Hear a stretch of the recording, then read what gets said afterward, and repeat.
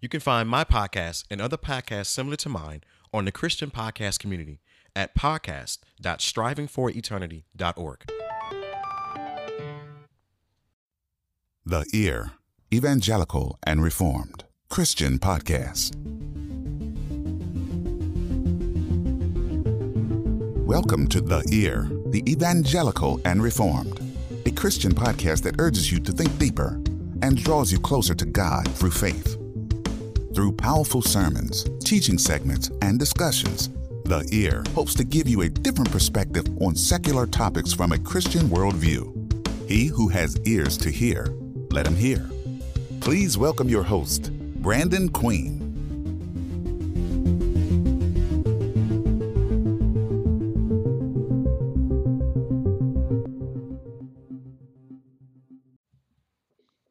Good morning, podcast world. Welcome back to yet another episode of The Ear. Welcome back to our series on Asking Jesus, a guide to help us through Lent. I am privileged to have with us the Reverend Dr. Garrett Dawson, the author of Asking Jesus. And this week, we're going to talk about Zacchaeus. All right. So let me get to week 3 in the book. By the way, guys, the book is laid out very, very well. Very beautiful book. So, Zacchaeus, what a wee little man is he, right? There you go. All right. Small man complex. Yeah, well, we call that, little man complex, or I'm not going to say. There's other stuff that small people are called. But anyhow, let's give us the history of Zacchaeus for a second. Sure. By the way, good morning, Brandon. It's great to be pursuing these stories with you, and I hope that your listeners are having a great time looking at the questions we asked Jesus and how he replied. So Zacchaeus, as you might remember from Luke 19, was a tax collector. So he worked for the Roman government, taxing God's people in the city of Jericho. Jericho was a big and bustling town, and Luke wants us to know that Zacchaeus had made a lot of money off of his tax collection franchise. Oh, wow. And from my recollection, of course, when I was a kid, the story they told about Zacchaeus was, tax collectors in general were not liked people, if you will, during that time frame.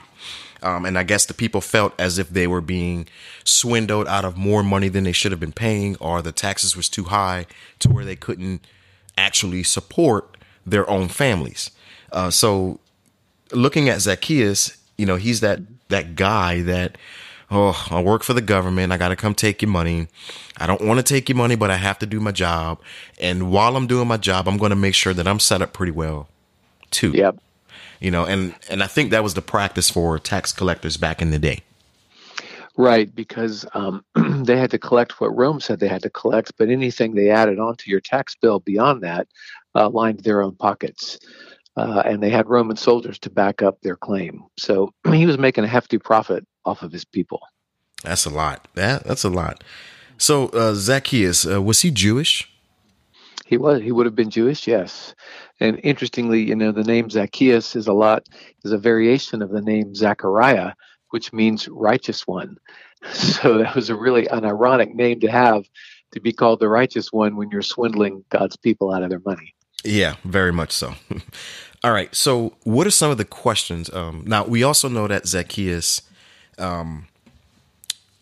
Jesus visited him at his home and dined with him, or ate with him, if you will. Yes. Can we enlighten on that story a little bit?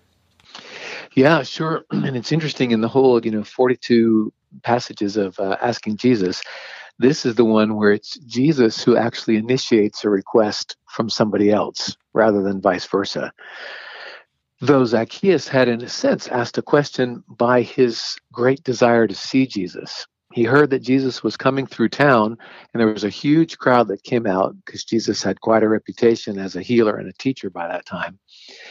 And, an occupied people who are under the authority of another government can't do much successfully to rebel, like they couldn't lead an armed rebellion of resistance.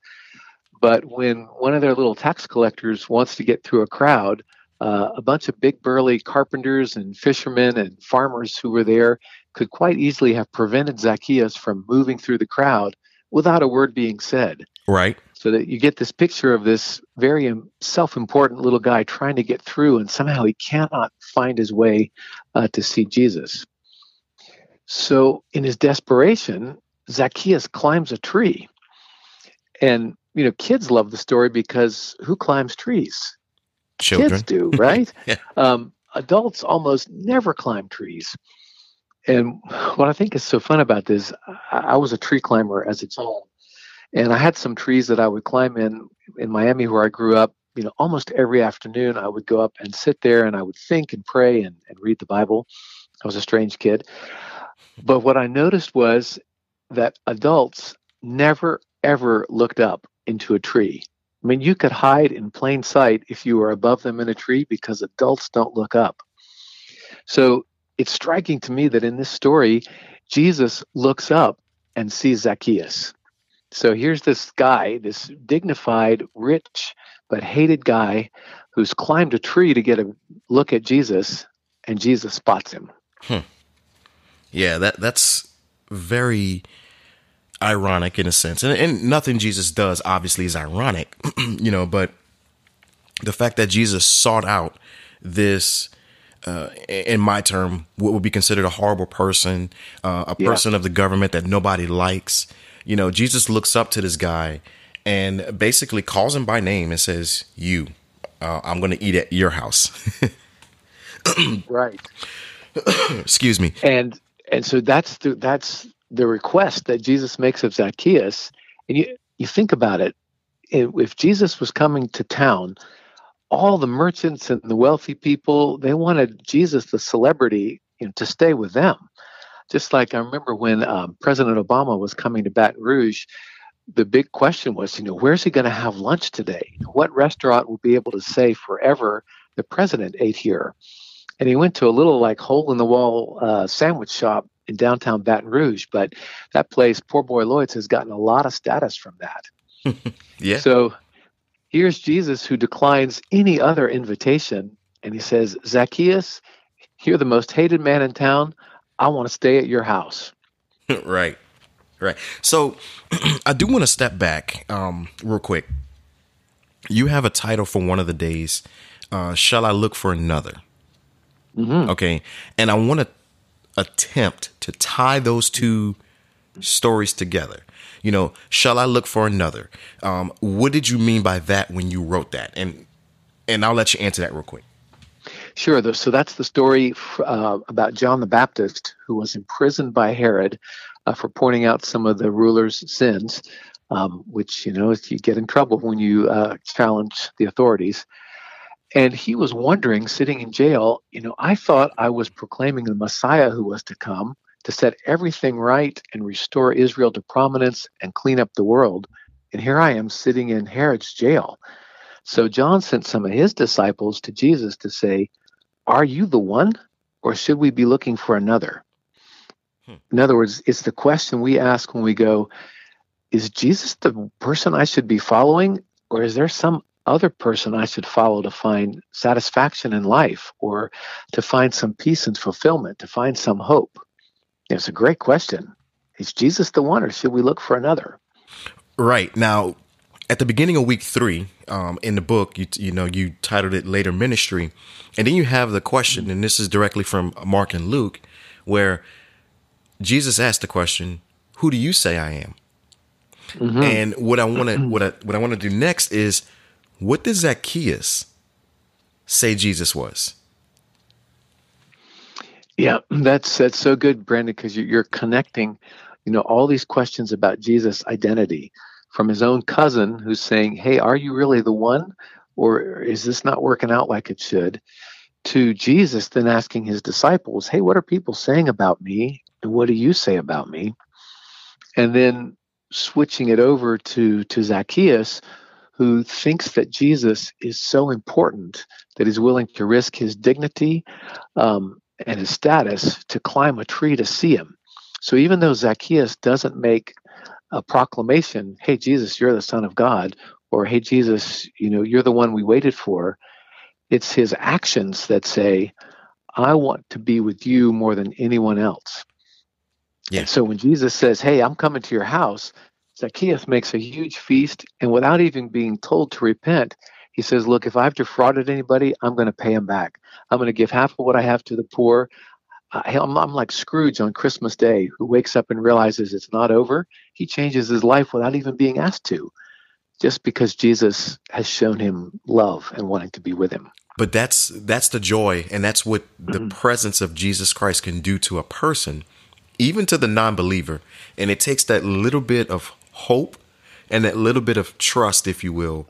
Like Zacchaeus, a small man, he may have been 5'6", 5'5", pushing it, a very, sharp man in stature, climbs this tree to see hope, if you will. Yeah, beautifully said. Like I'm looking for hope, and that's what I love about this story, especially during the season of Lent. We talked about the first episode, with Mardi Gras. You get all your sins out that day, or that time frame, and then you stop cold turkey, and you're looking for hope, if you will, or you're looking for that forgiveness. And Zacchaeus is not only looking for forgiveness, he's looking for a hope. And with that hope, he wants to change his life. With that hope, he wants to continue to do good for other people, to where, my sins have been forgiven. Now, how can I keep that sustainable? And the only way I can do that is to put my trust and hope and my belief in Jesus Christ as my Lord and Savior. Yeah, and to make a connection to the fact that this is evangelical and reformed, John Calvin, it's great to bring Calvin into these stories. He talked about the difference between legal repentance and evangelical repentance. Legal repentance is what John the Baptist was preaching. Repent of your sins in order to be forgiven. That's often how we think of it. Okay, if I clean up my act, then God will accept me. But Calvin says the gospel is about evangelical repentance. The declaration, your sins have been forgiven, therefore start acting out of that new knowledge and acting in a new way. Yeah. The one is conditional. Hey, I better do this, make myself do this in order to get saved. The other is, Christ has declared me forgiven. He's come to my house and wants to be with me. Now, in response, out of my heart, instead out of a should and ought, I want to live right. You're right. So when you look at it, we're born with original sin. You got people that'll argue that, that everybody's born innocent, but we're born with that original sin. Okay. And let's just say Zacchaeus, yes, even though he was Jewish, obviously sinned his entire life. And then he got a job that furthered his sinning capabilities, if you will. Mm-hmm. So when he climbs that tree and he looks at hope, he's like, second chance, renewal, refreshing. I need to take this second chance at life. And not by Zacchaeus' doing, but by his calling, by the tugging of his heart, that God says, all right, Zacchaeus, you've lived a life of sin long enough. You're mine. Today, you will see your Savior. And he sees Jesus, and all of a sudden he wants to change. So he obeys the tugging at his heart from God to follow Christ. So beautiful. Yeah, just what in the Reformed faith we call effectual calling. Yes. The Holy Spirit moves in us, not to do it for us, but to move us to do what we can't do by ourselves, but must do for ourselves, which is to say, Jesus, you've got to be my Savior because I can't save myself. You've got to be my Lord because I can't run my life. Yeah. And I mean, just to bring it back around to your question, if John the Baptist was asking, are you the one? And Jesus was saying, who do you say that I am? At the end of this story with Zacchaeus, when the people are questioning why Jesus would let Zacchaeus, back into the fold, Jesus identifies himself as the Son of Man who came to seek and to save the lost. And he says, this is who I am. I'm the God who seeks the lost. I don't wait for them to come to me. I go to them. And I tell you, Zacchaeus is also now a son of Abraham. He's back in the fold, baby. Yeah. Welcome back. Welcome back. So during this season of Lent, We can sit here and talk about different Bible stories and whatnot. How does the story of Zacchaeus tie into this season, if you will? And to my listeners, even to the ones that don't observe Lent and they think that, we shouldn't have a time where we heighten our prayer, we heighten this or whatever. I get what you're saying. You have a valid argument. However, how does the story of Zacchaeus play into the season of Lent for the church? That's a great question. It's really fun to think about what Zacchaeus does in this story and how it relates to sort of heightened discipline in Lent. On the one hand, there's this positive thing that he does. He goes to a place where he can see Jesus. It's like, oh, okay. If the season of Lent is about getting ready to know Jesus better and celebrate his resurrection at Easter, how do I go to a place where I can see Jesus more clearly? Oh, yeah, maybe I should go to church this week and not just watch online or sleep in. How do I see Jesus more clearly? Maybe I really should read my Bible for more time every day because that's where he makes himself known.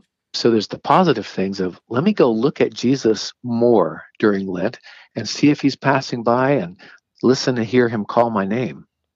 Right. But then the second thing Zacchaeus does after he sees Jesus is it's a kind of a negative discipline. He says, hey, I've been accumulating too much for myself. It's time for me to give away to the poor. It's time for me to share my wealth. It's time to me to make amends to people I may have wronged. So positively, I'm taking more time with Jesus. Discipline-wise, I'm saying this is the time. This is the season where I need to go seek forgiveness if I've hurt somebody, or return something if I've stolen it, or deny myself something if I've accumulated a lot of cash and haven't given to any of God's missions in a while. It's time to give out something in response to who Christ is. Yeah, man, that's powerful. Now, I want to step back to Monday's reading. Sure. And it's titled, Lord, I believe, but help my unbelief.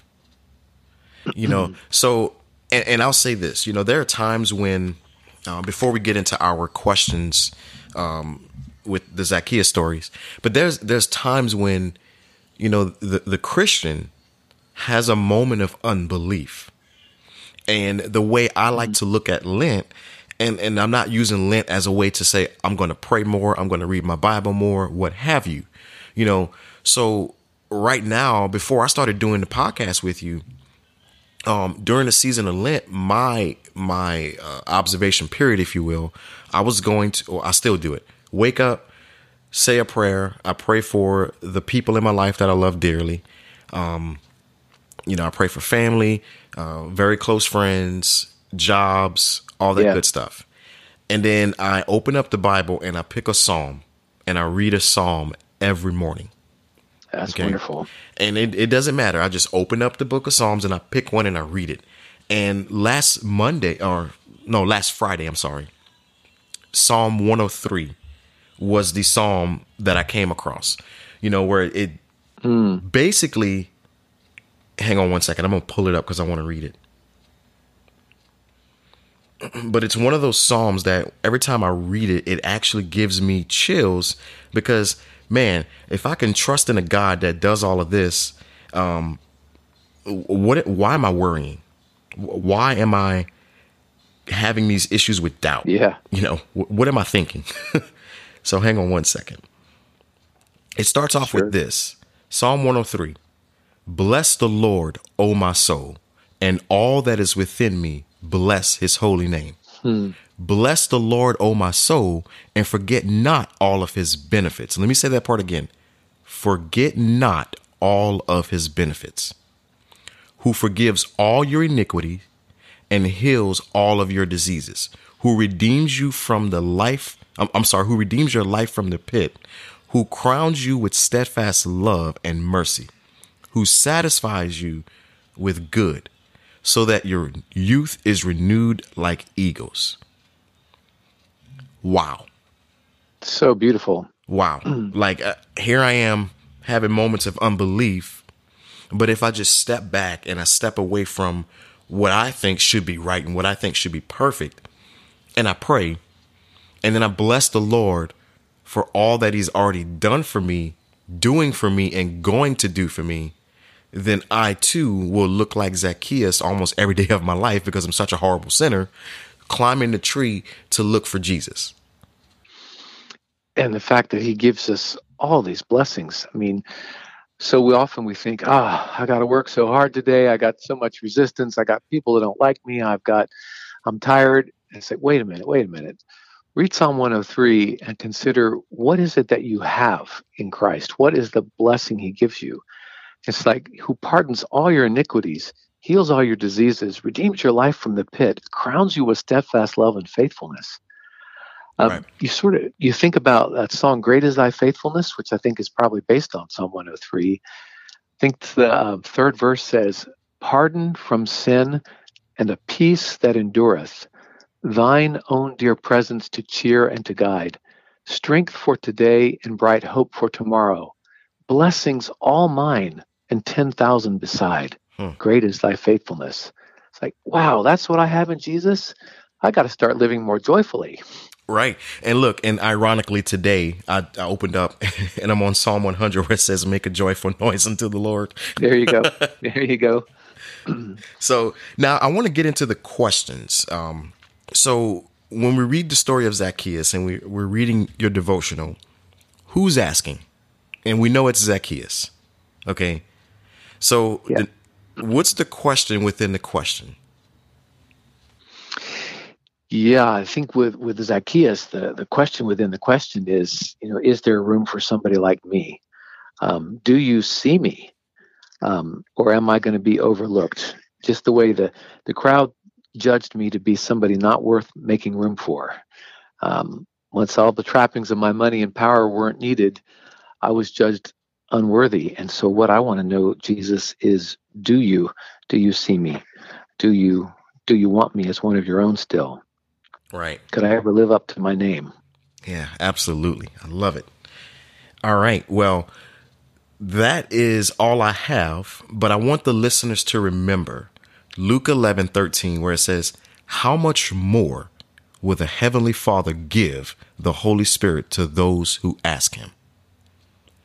During this season of Lent, we understand, we're not Catholic in the sense of the Roman Catholic Church and the way they practice Lent, but we are Catholic in the sense that we're a universal church.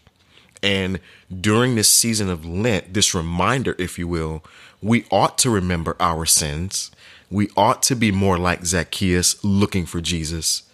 But when Jesus says all is forgiven, we need to live a life that is, pleasing to him, and where it shows people and it shows the world that we are a peculiar people, set apart. We're different. We're consecrated. We're not of this world. We're not residents of this world, if you will. So during this season, I am calling on a heightened sense of prayer, more prayer. I am calling on us to, give something up, if you will, give up some worldly things that easily entangles us. That's what I'm asking for. Do you have any closing thoughts, Dr. Garrett? I think that's all well said, Brandon. And it's just exciting to me to have read through Psalm 103 with all the riches that are given to us. And what a wonderful exchanger God is. It's like, trade me your emptiness, for my sense of blessing and fulfillment. Trade me your sin for forgiveness. Trade me your anxiety for peace. It's like, well, I want to do deals with him because he's the great giver. So, right. Yeah. And thanks for bringing that up. I mean, we can honestly say Jesus makes bad deals. Yeah, that's right. For our good, but not, But yeah, look, Lent is something that we should practice every year. And I would love to see, the church do it all year round. But during its season of heightened, if you will, or microscopic looking down on, let's take this time to pray more. We got a couple more weeks together where we can just be praying heavily. And in the next episode, I'm going to challenge the listeners to join me from that day on to the end of this series, to a very unique challenge, if you will. So stay tuned for that. That is all I have. Thank you for joining us, and God bless.